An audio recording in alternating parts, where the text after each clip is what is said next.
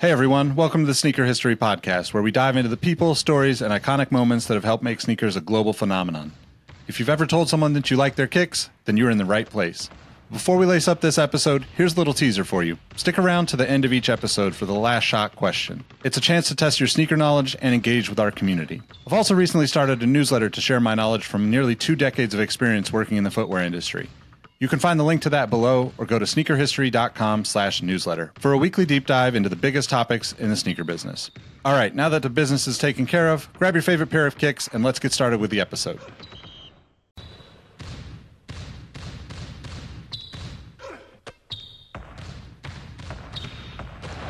Jordan trying to shake off Starks. Oh, what a LeBron James with no regard for human life. Final seconds. Bryant for the win. Bang! Iverson against Gill. The crowd on its feet. Allen for the win. To the Sneaker History Podcast. What up, what up? Welcome back to the Sneaker History Podcast. I'm with my guys, Mike and Robbie, but we've got a special guest today to talk some sneakers. I was trying to think of when our guest and I first connected. Probably like 2012, 2013 is when I remember reaching out and putting him on a list with a bunch of other people at on Complex. But I think we'll get into his backstory a little bit more, and just want to introduce everybody to Mosh Customs. What's up? How's it going, man? It's good. It seems like so long that I can't remember when it was when we first started talking, but it sounds about right. Yeah, I mean, I know, I lived in New York like 2012, 2013. So I know we met in person a couple times at various events then. Yeah. But I was trying to think back, like the first thing that comes to mind was the thing that I did at Complex, where I remember you had made a Kobe 8, like a What the Kobe 8 that had like a leopard skin or leopard print tongue. Yep. That's the one that stood out in my mind, but I also know there's tons of other stuff there. So maybe give a little bit of background on who you are and, how you kind of got started in this whole thing. Yeah. Well, my name is Dan Gamache. So people always ask where Mosh came from, and people always, if they read the word, they don't know how to pronounce it. So it's been a common, call me Mock, Mache, whatever. And Gamache is my full name, and I played baseball, and there was 4 Dans on the baseball team. So what happened was you started to get called by your last name, and obviously it started as Gamache, and then it just got shortened to Mosh, and it always stuck. I've always been into art. Obviously shoes is something that we all share and all that stuff. I started doing the custom shoes back in 2004. Well before any kind of social media. I think, having the Nike Talks and the ISS forums and, uptowns.net, that was kind of like our social media back then, and just kind of learning that other people were doing custom shoes. Back then there was no YouTube to show how to do things, and it was just a lot of trial by error. We were just doing it for fun, just kind of a bunch of artists and people that had appreciation for shoes as well. And we were just kind of doing whatever, it could have been just artwork based on like comic books or, themes, flipping, say a Jordan 3 print on an Air Max 90 or something like that. It was just kind of trying stuff, and it wasn't so much for attention. It was just more to be creative and kind of, bounce our ideas off of other people that shared a common interest. Then obviously you fast forward 18 years, which makes me feel really old, and just seeing where it is now, it's wild. Yeah, such a different beast altogether, right? I mean, I think 2004, 2005, like that era was completely different. Like you said, you might have had maybe a MySpace, but uptowns.net, like that was like, I bet you most people probably don't even remember that. That was like Nike Park era, and when like all of our conversations around sneakers typically just lived within those forums. Oh yeah. Like our goal as a customizer, it wasn't even a customizer back then. We just wanted to be on the top of the customs forum on ISS. That was like the top of the thread. If you were there, you were popping. And that was the equivalent of getting, 20,000 likes on Instagram these days. Yeah.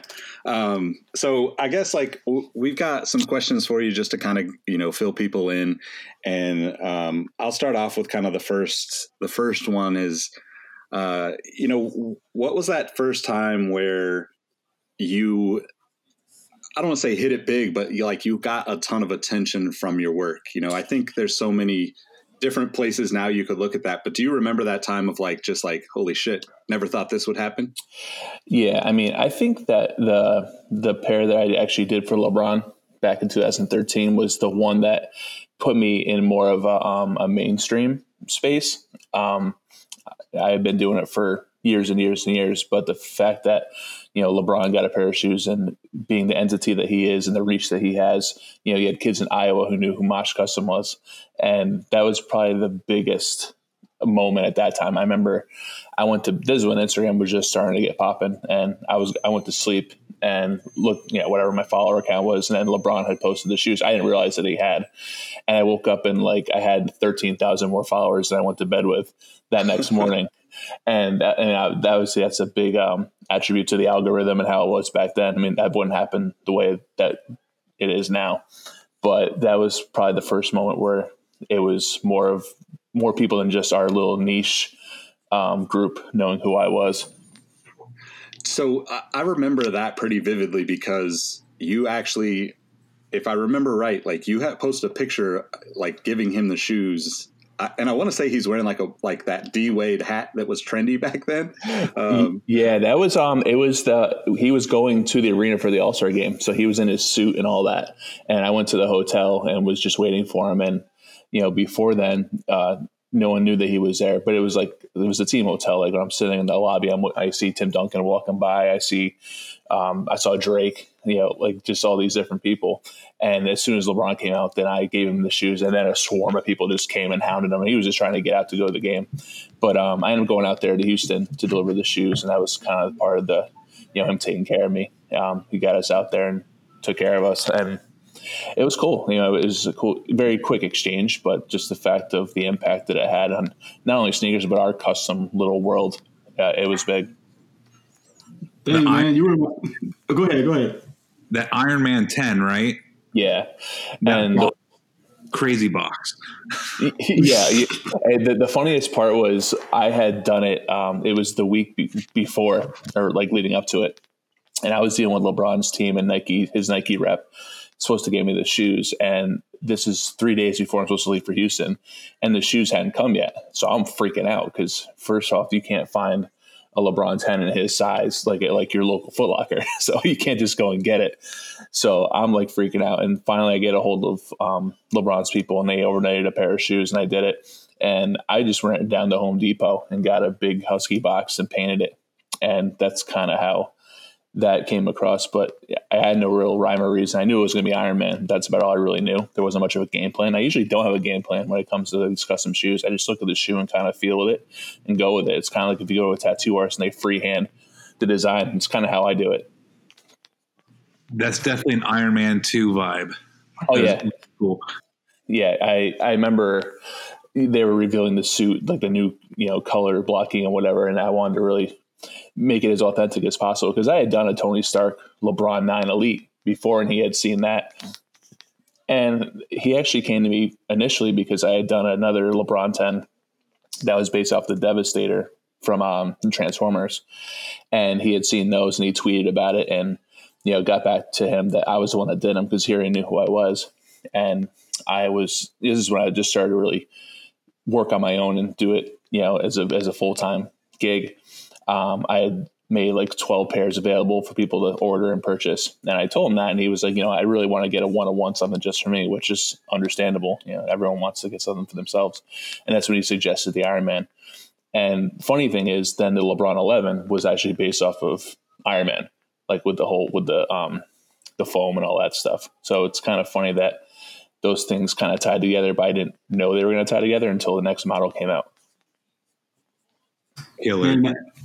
So, clearly this is something that you love to do even before you started kind of breaking out on your own and doing it for doing it for your occupation. When is the first time you remember getting a check or someone's like, hey, we want to pay you for one of your customizations, one of your one-on-ones? Right. Well, when I first started, I didn't know what the heck I was doing. Like there was no manual or anything to tell you how to properly prep a shoe and like what's the right paint and things like that.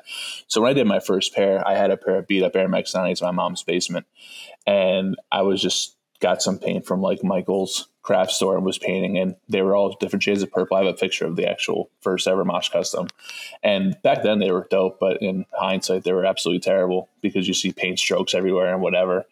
But I just kept practicing. Like it's like a sport, you get better at it and you feel more comfortable in your abilities. And when I felt more comfortable and learned more of how to properly do it, that's when I started opening up and actually charge money, because people were asking me to do it like at the barber shops and things like that. Because again, that was the only way to really get my name out back then, besides ISS and whatever. But so trying to think, yeah, it's probably within that first year of me doing stuff. So 2003, 2004, I just had local guys wearing my stuff, and I was charging like $75 to paint the shoes just because I was still learning. And then as I got better at doing colorways and things like that, that's when I branched out into what I'm used to doing, which is, more detailed artwork and painting it by hand, like portraits and cartoons and, whatever it was.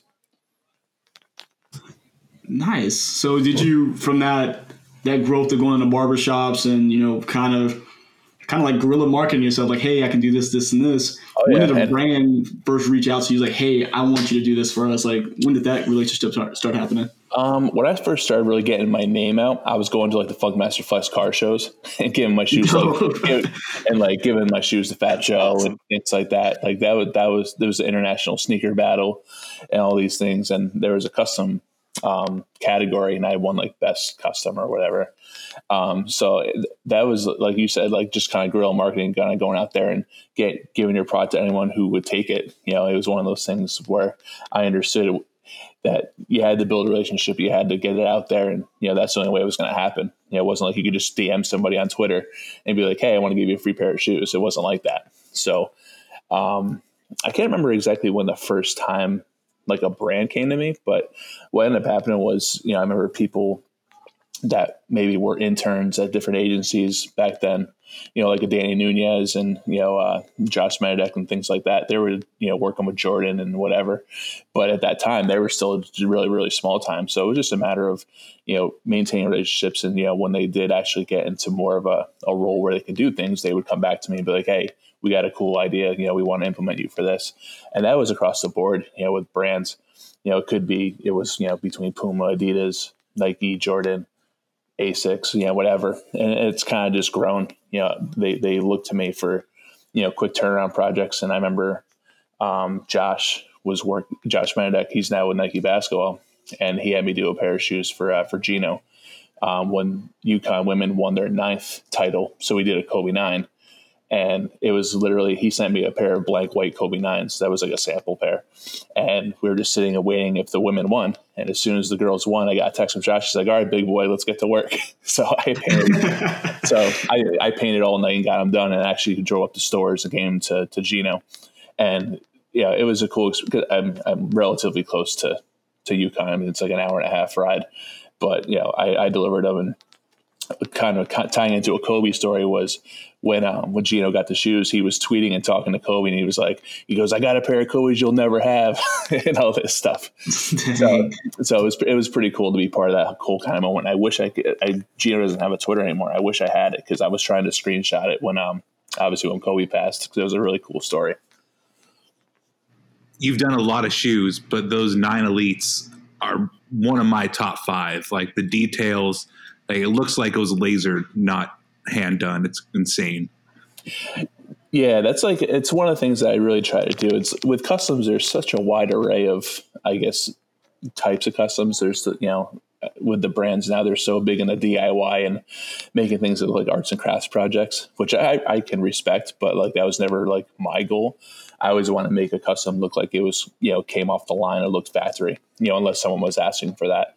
So when I did a request like that, I always wanted to make it look like that it was legit. Unless you told them it was custom, they wouldn't know. Man, so from like the guerrilla marketing, this next analogy is going to make sense, but you're kind of like the Jay-Z of shoe customization. I know you're a big Jay-Z fan. Oh, yeah. But like, go ahead. I was just gonna say, yeah, I'm slinging shoes out of the back of my trunk. No, I mean, and it also comes back to like, when did you go from like a businessman to a businessman and like ditch the job and decide like Mach Customs is what I'm doing from here on out? Yeah. Before I took it, I guess, as like a full-time thing. I mean, I worked so many different jobs. I couldn't even tell you, but, you know, at the time I was still getting somewhat notoriety for my work. You know, I'd, you know, been published in like Soul Collector when they still had a magazine, and, you know, I was in Sneaker Freaker, and, you know, people in the sneaker world, you know, were starting to learn who I was and knew my work. And one of the many jobs I was doing was I was selling credit card processing door to door. And I happened to go into a sneaker store, and they recognized me because they had the Sneaker Freaker issue that I was in. And they're like, "Why are you doing this?" And I was like, "Because I got to make money." You know? And, you know, they asked me if I wanted to work there and kind of, you know, work on just doing customs in there and whatever. So I ended up quitting that job and working there and helping run the store. And I was painting shoes, and I was getting orders online, you know, going through Instagram or whatever, you know, still not really charging much for what I did, because I was still just working on building my name to, you know, whatever it is now. And then it got to a point where I remember when I did the LeBron 9 Nerf custom, that was probably the first part where I took a turn to be like, this is a little more serious, because I was spending more time answering my emails than dealing with the store, and I didn't have the time to deal with the store. And I was like, I gotta leave. And I remember the guy had told me, he's like, well, you know, if the sneaker thing doesn't work out, you can always come back. And I always kind of remember that as like a big FU to me. I was like, nah, this is gonna work, because, you know, it's one of those things where there's no safety net. You're just gonna go and do it. And, you know, I wish I could remember the year that I started doing it, but it was, you know, it was around the LeBron 9, so whatever year that was, 2012, I'd say. Exactly. And, yeah. So, and that's where I met you. How about that? So, yeah, so that's kind of where it started, you know. And then my wife was my girlfriend at the time. She was working, and she pushed me to go out and do that, because she saw the potential in what I was doing. And she was like, you can't be just riding here doing this. You have to go and really pursue this. And she's been a driving force in this whole thing, Mrs. Mosh. You know, she has her own little cult following of people that support her too. It's pretty cool. From payment processing to processing payments. How about that? So we've talked about, you know, some of my favorites, like that LeBron 9 Nerf was beautiful. Obviously the Yukon story. I love the story aspect of all this sneaker stuff. That's kind of where I ended up in this whole world. And, you know, the Iron Man, LeBron 10, like if you had to say like your 3, you know, favorites that you've worked on over the years, could you do it? It's hard because, you know, as an artist first, you're always very emotionally invested in whatever you're working in. You know, I'm very fortunate now that I can kind of pick and choose the projects and the things that I work on. You know, it's not out of necessity. So it's not just like someone comes to me with like, I want to do a South Beach Jordan 11, and I'll usually say no, just because, you know, at the end of the day, there's so many people that can do that custom. I want someone to come to me and be like, I want to get something that only you can do. So I think anything that has a lot more artistic freedom. I remember doing a pair of Liquid Swords dunks for the Jizza from Wu-Tang. That was probably one of my top pairs. And the story that kind of goes with that too is I had done them for myself because I've always been a fan of artwork, but being also a Wu-Tang fan, you know, Liquid Swords album was a very iconic cover.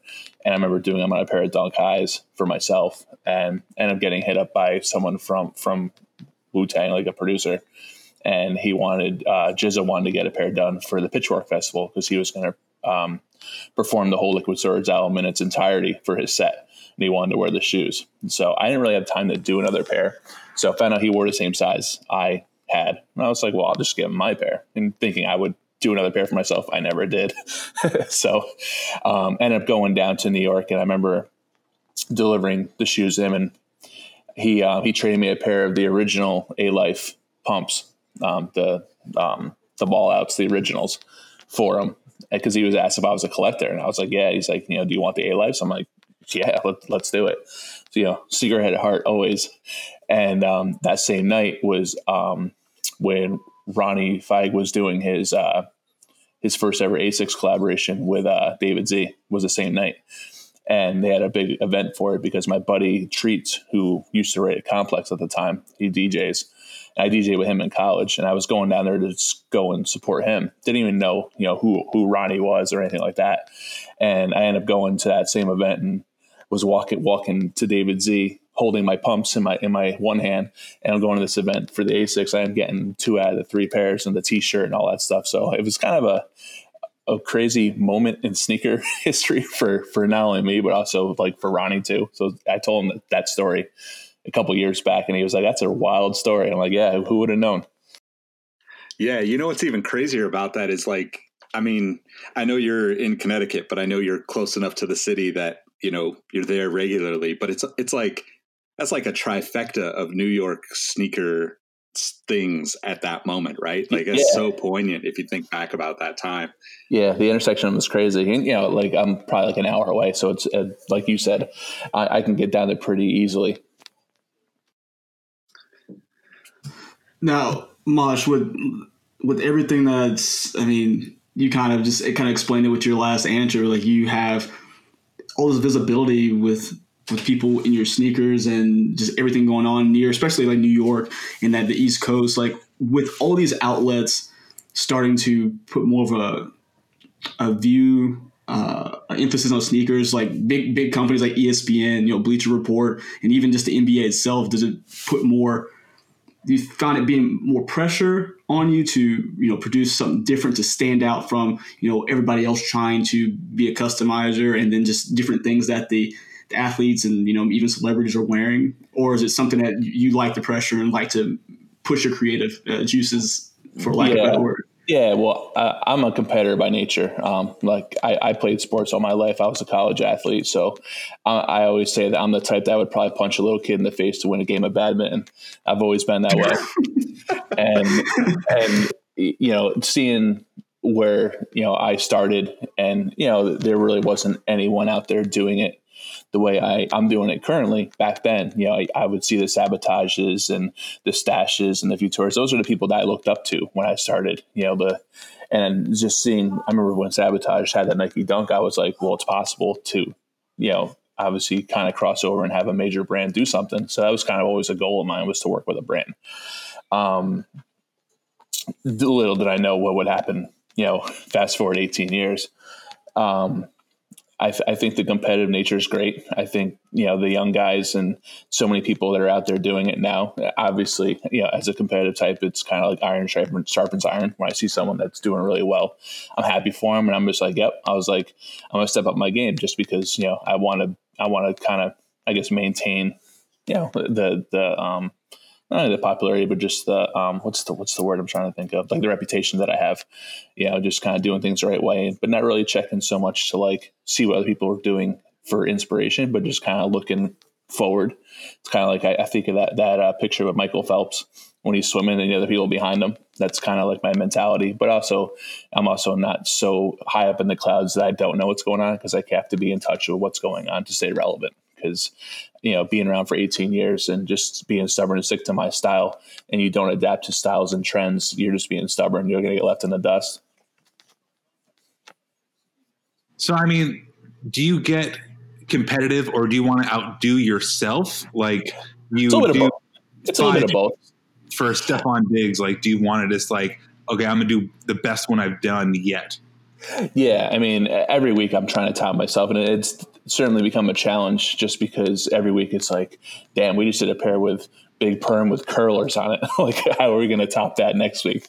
And every week, you get the Bleacher, like you said, the Bleacher Reports and the ESPNs covering this stuff. And it's, with the guys that are similarly as competitive with these pro athletes, they want to top each other as well. Like, I remember I used to get photos of, say, I was working with one athlete and I get a picture of someone else's customs and be like, we got to top those.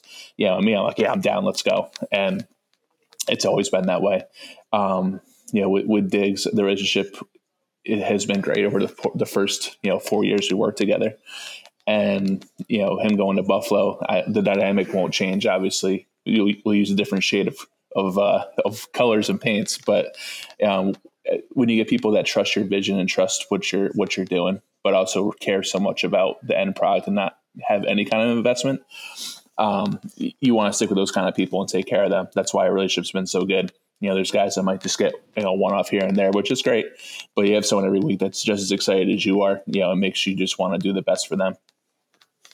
Maybe instead of Starbucks, he'll do a Tim Hortons or something. Could you imagine? I think he's going to have a little bit of a culture shock when he gets up there. But I think there's the fan base in Buffalo is great.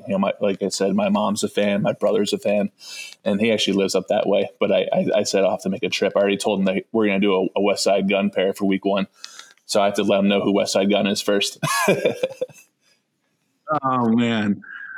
So I mean, if you had to pick a favorite, like this is children, do you like working with the NFL or the WWE more? I mean, are those like your two, or MLB? Like, what's your favorite sport to work in conjunction with? I think each one has its own thing that makes it great. Working with WWE, certainly being part of such a great company, and they have such a big reach, and the people are just like, they're great, but they also have to kind of stick within whatever their character is, so, or their gimmick. So like when I do like stuff for like Becky Lynch, we're always going to stick within whatever her thing is. Or like, remember when I was doing Nikki Bella's shoes, they would have to get approved by Vince before they went on. So there's a little more checks and balances for the most part. But I think with the NFL, there's such a wide array of themes. You can kind of open up the playbook a lot more and give a lot more options. As a creative, I think having less handcuffs on you, the better. I mean, if you just have to stick with a colorway, that's one thing. Figuring out a way to make Michelle Tanner and Full House fit a Minnesota Vikings colorway. It's always a fun challenge. So let me flip that. So if you were 10-year-old Dan, who would he be most excited that you're working with? Which sport? If 10-year-old Dan, I would probably say wrestling, just because, I think when I was younger, I was all about playing baseball. So I think if I was doing stuff for Frank Thomas and Ken Griffey Jr. and Randy Johnson back then, it'd be a different answer. But just as a fan, the fact that Stone Cold Steve Austin follows me on Twitter is crazy. I'd have never thought that was going to happen. So that'd be my final answer. That's amazing. Yeah. I guess like to kind of like take that one step deeper into the business aspect of your work and how you've been able to partner with these massive entities. Do you find that any particular, any one of the partners that you've had across all these different platforms, whether it be like a Nike or Adidas or ASICS or whomever, or on the WWE, NFL side, does any one of those, I guess maybe in turn support you more?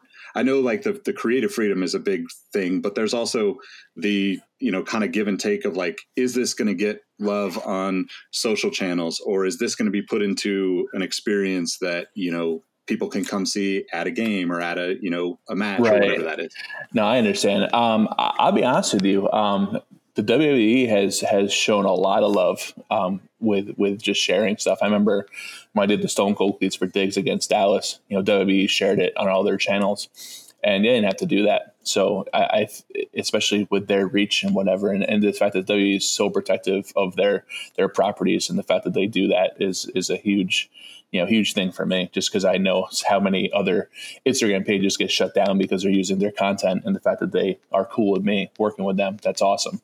But then also the Vikings, this past year, every week they would have a separate feature on whatever I was doing for Diggs every week. Like they had my own graphic, and they would have show it in the stadium, which is, as a Vikings fan, is surreal. But it seems like those two have been great helping with that. And also the athletes, they genuinely want to support and show love, and not even just Diggs, but you get, the CC Sabathias and things like guys like that. They all show love. And I think that's, why relationships are so important, because they genuinely want to show love just as much as I want to do a great product for them. Yeah. And Dan, so you mentioned, and we've all seen it just firsthand through all of like the Instagram posts and just, different outlets that feature your sneakers, you do such a great job and have such an amazing reputation. Do you ever get to a point that when you're trying to make these awesome products for your clients that you ever hit a creative wall? And if you do, what do you do to get through it and get past it to get to the next thing? Yeah. I mean, when you're full speed ahead all the time, you certainly get burnt out, no matter if you're doing something that you love all the time or not. I mean, I know probably about a month ago, I hit a wall and I was just like, I need a break, because I hadn't really given myself a break. Even if we're on, say my wife and I are on vacation, I'm still on my phone, worrying about content, worrying about all these other things. In terms of the creative part, I mean, it's one of those things where it's a crazy balance, because you want to find something obviously to draw in a crowd and, to get eyes on you. And, for the most part, sneaker blogs don't really share the custom shoes as much as they used to. I mean, I remember I had a conversation with Yu Ming years ago, and he was just saying how like Sneaker News just stopped covering customs altogether, just because, for personal preference, he was just like, they were just putting up anything. If it was a custom and had a South Beach colorway or whatever, they're putting it up, and it was kind of tarnishing the reputation of custom shoes, because, some things just weren't good and there was no real person. I mean, it's kind of hard to be like, who's in charge to say what's a good custom and what's not, because art's so subjective. But going back to this creative thing, like you want to come out with something that people are going to like. Or say, like, if you're trying to get a little attention, you'll do a shoe on, you'll do a Travis Scott custom, or you'll do on not easy anymore, but like back in the day, doing a pair of Air Mags, you're going to get attention for that. And so it's kind of like you got to figure out what is a topic or a theme or a base shoe that's going to garner yourself attention without taking away from your credibility of your reputation, what you're known for. Like, I don't want to I get asked a million times to do a Louis Vuitton custom. I won't do it, because that's not what I do, and it's tough, but then there's other times I'm like, I just don't know what to do, or just thinking of creative things. But with the internet and things, there's so many topics and other inspirations that you can find. I mean, when I first started, it was all about movies, sports, music, things that when I was a kid, that's what got me going. And I kind of feel like,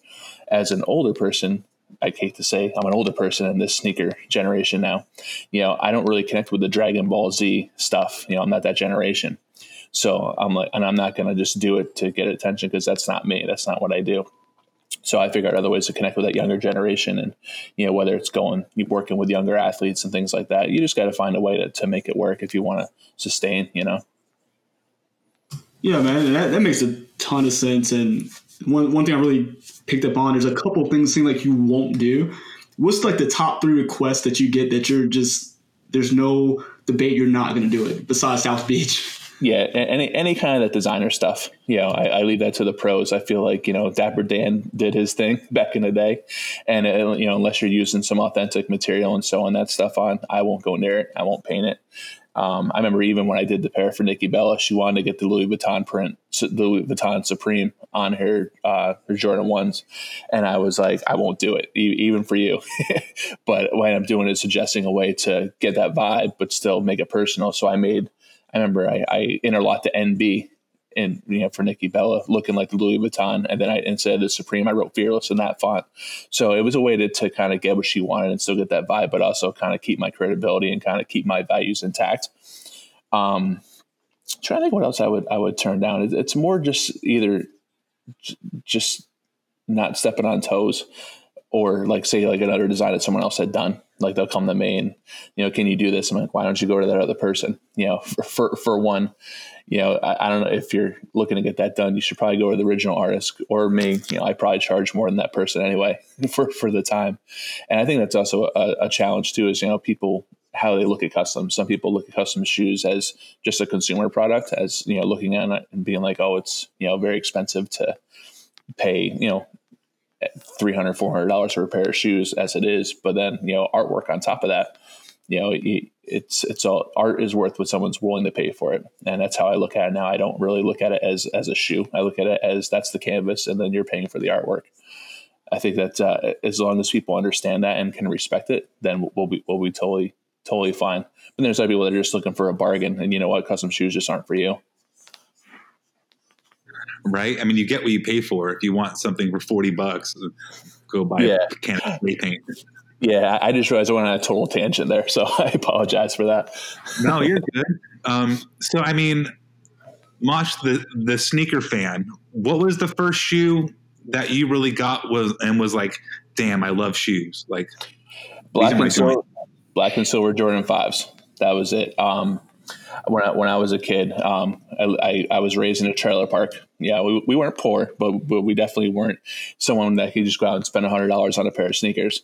So, you know, when I told my mom I wanted a pair of Jordans, you know, she was like, all right, well, go earn that money. So I was mowing lawns and shoveling driveways and doing all that. And, you know, I gathered up my money and went to Foot Locker, you know, when it was still the AstroTurf on the walls and they had the scoreboard and all that stuff. And, you know, there was no Eastbay magazine or any sneaker news or Nice Kicks to tell you what shoes were coming out. So at the time, the last Air Jordan I saw was the 4. So when I went there, I was thinking that's how I was going to get. And then I went there and the black and silver 5s were there. And that was the Jordan I got. So that was the first pair I bought my own money. And I coveted that shoe. I have it tattooed on me. You know, it's some people, I see a lot of crazy sneaker tattoos, but this actually has a little more meaning to me. But yeah, and then after that, it was just, you know, kind of started from there. And then, you know, when I got comfortable enough to afford, you know, together things, I stockpiled all the other shoes I missed out on as a kid. You know, there was, you know, SC Trainer, Bo Jacksons in the Raider colorway. Or I remember one story was, you know, like you used to go to, you know, school and you get like the one pair you can wear to go the first day of school. My choice was between the Raider colorway of the SC Trainer, Bo Jacksons, or the Mailman Catapult from LA Gear. And I took the LA Gears, and I'm so mad that I did that. It's still one of those dumbest things I ever made, dumbest decisions. Man, those are like 4 different sneaker tendencies I think we all share, and probably all our listeners do too. Thinking back, I mean, if you could give a pair of shoes to someone who's just starting out in sneakers, who just saw one of your customs and is like, I'm going to go start buying a pair of shoes for my own, what pair would you recommend and why? You're saying it just as a collector or someone who's into custom sneakers? From a collecting standpoint, where somebody is going to rock them too, is like, you know, a 15-year-old going and getting a pair of, let's just say, like Concords. Right. I think a safe choice is probably just the black cement 3s. I think that's the staple for everyone's rotation. I think it's a obviously very versatile and wearable shoe. And then also, if you want to decide you want to start doing some artwork, it has some flat panels that you can actually do some artwork and color blocking on. I think that's a very good shoe to start with, and, you know, for somewhat attainable considering how many times they've retroed it now. I think that would be a good staple. And then if I want to kind of branch out a little more, probably a pair of Air Max 1s. Nice. All 4 of us have both of those shoes. So yeah, I'm sure we do. Yeah. So I guess like kind of looking at that, like on the, you know, from the, like, how do you get started in sneakers or potentially artwork? Like what would you then, you know, let's say you're handing that Air Max 1 or that black cement to a 15-year-old artist that doesn't really know where they're headed with it, but knows this is what they enjoy. Like what advice would you give that young kid with that? I would tell them to expect to mess up. And I think, and the most important part is to learn from whatever that mistake is. I mean, I know I could probably put a kid through junior college and all the money I've wasted in base shoes destroying to figure out what works and what doesn't. And I think we're in a society where everything is, you know, has to be done immediately. You know, if you don't see success immediately, you give up and you just say, you know, screw it, I'm going to go on to something else. And I think that the people that persevere and learn from it are the best off. In terms of, you know, an artist too, I think if you start small, I think maybe not start pinning on that 3. I'm kind of backpedaling on my statement, just because if you do destroy that shoe, you don't want to feel like you ruin an investment. I remember, like, my first pair was a pair of all white 90s. So, you know, at the time that's $100. or start with a pair of beaters and just learn the techniques. Luckily there's so many resources on how to properly do custom shoes now. It's great, whether it's YouTube, whether it's on blogs, things like that. I think there's so many resources, and as an old man, I try not to be jaded by the younger generation that have so many resources that I didn't have, and I just appreciate it now and just kind of see the growth. But I would just start small. I would maybe just change the color of the swoosh and see how that starts and see how that looks. Work on that being perfect. When you get a tattoo, you usually don't just start with the back piece. You want to start with something small and then work your way up to that. And I think that's I always use tattoos as a very good analogy to compare, whether it's, scope of pricing or even just like, getting work done. Yeah. I mean, it's so relatable too. Like, my experience, like on the media side, whether that's, shooting photos for people or writing, I just think back to like when I was young, how many mistakes I had to make before I really remembered to not make those same mistakes, and it's like reassuring to me, even as another, old man sneakerhead, like, that you went through that kind of stuff too, because I think like all of us tend to get down because of those mistakes and because of those things that we, in the moment we might not realize it's just a learning experience and it's progress. But I guess like, it's considering like the current, stuff going on in the world, what would you say to that same kid in terms of, maybe trying to find inspiration while they're stuck inside or stuck relatively close to home for the next foreseeable future, to like help them get through that? I'll tell you what, inspiration is everywhere. I mean, I know I've sat my butt on the couch for the last 3 days, and I've been going nuts that I haven't been able to go to my studio.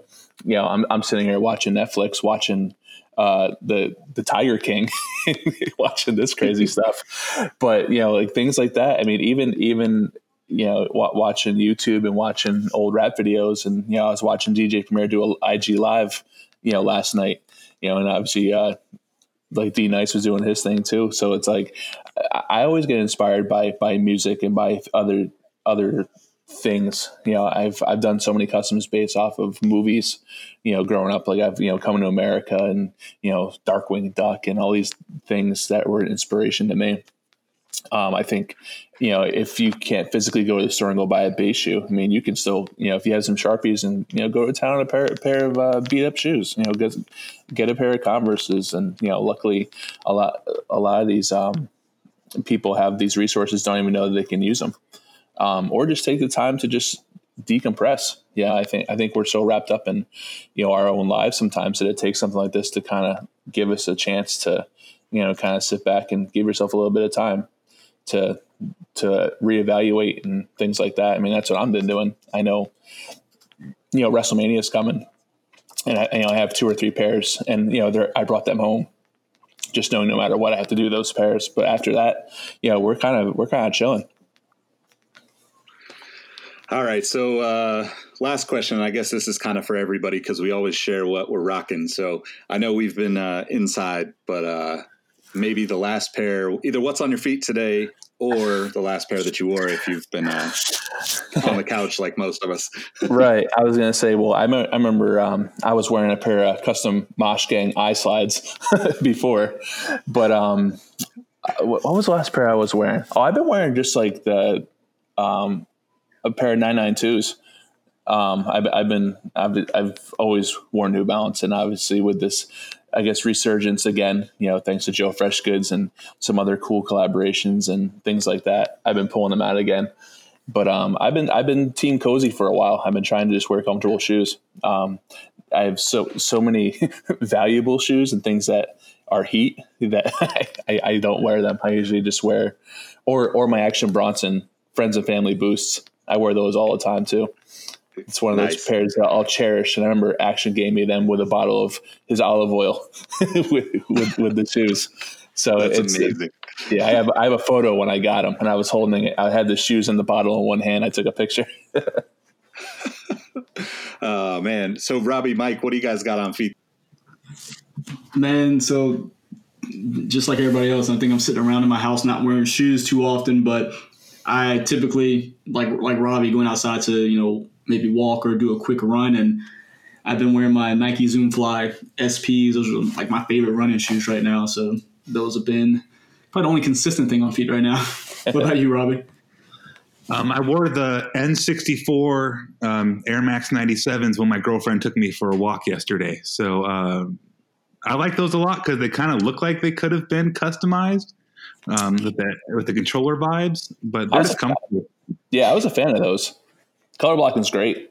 Yeah, I agree. It's funny because knowing that we were going to talk today, the shoe that came to mind was actually the mags that you did, right? That had the like light up tongue, right? Was it the Iron Man ones, right?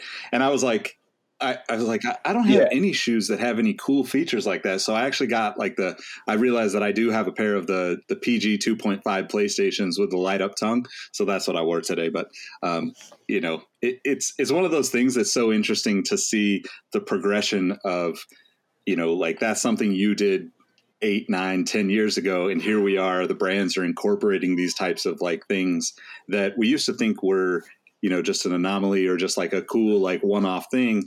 And how much, not to gas you up, but you've really shaped a lot of the footwear choices and the design stuff on the corporate side of things just by pushing the envelope, on your own, in my opinion.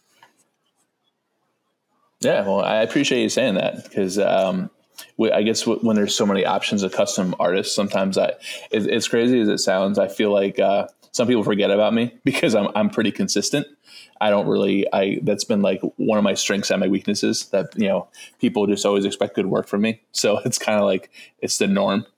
So it takes a lot to really, I guess, make that meter jump to have people really pay attention. So I do appreciate it. Yeah, of course, man. Thanks for spending, 45 minutes with us today and talking through this. You had some great tips for the up and coming artists. And I think you and I have been in this for a similar length of time.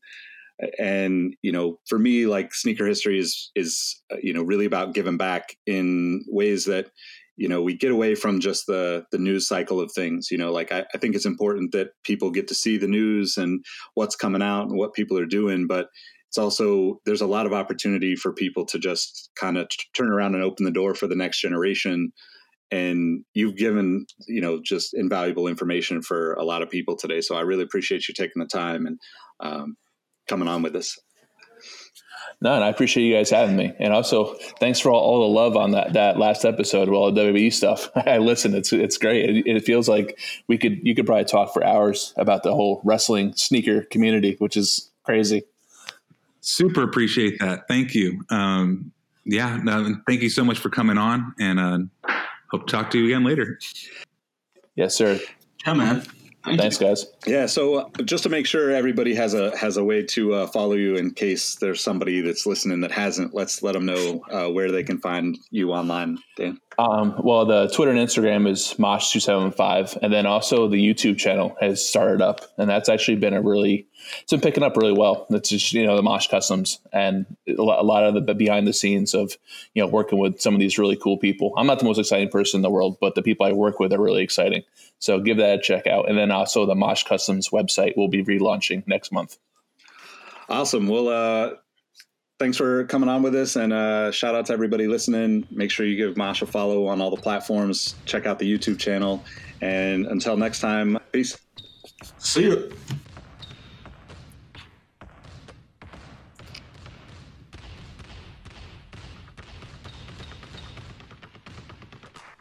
Hey everyone, this is Nick again. Before you take off, I wanted to ask a couple favors of you. If you're interested in more content from the Sneaker History crew, become a member of our Patreon page where we post daily content, drop exclusive episodes, and host monthly giveaways.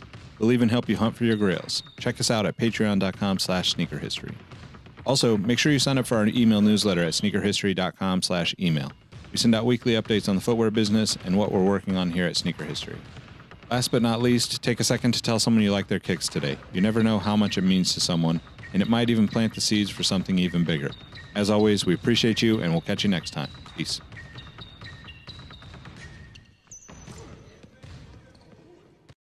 Hey, Nick here again. Before you take off, I want to thank you for listening to the Sneaker History Podcast. Be sure to hop into our Discord to answer this episode's The Last Shot question and get to know our community of sneaker enthusiasts. If you'd like more insights on the trending topics in the sneaker world, I've also recently started a newsletter to share my knowledge from nearly 2 decades of experience working in the footwear industry. You can find the link to that below or go to sneakerhistory.com/newsletter. And last but not least, tell someone you like their kicks today. You never know how far a simple compliment can take you, and we all know how good it feels to be on the receiving end of some appreciation. Thank you for all the support, and we will catch you on the next episode. Peace.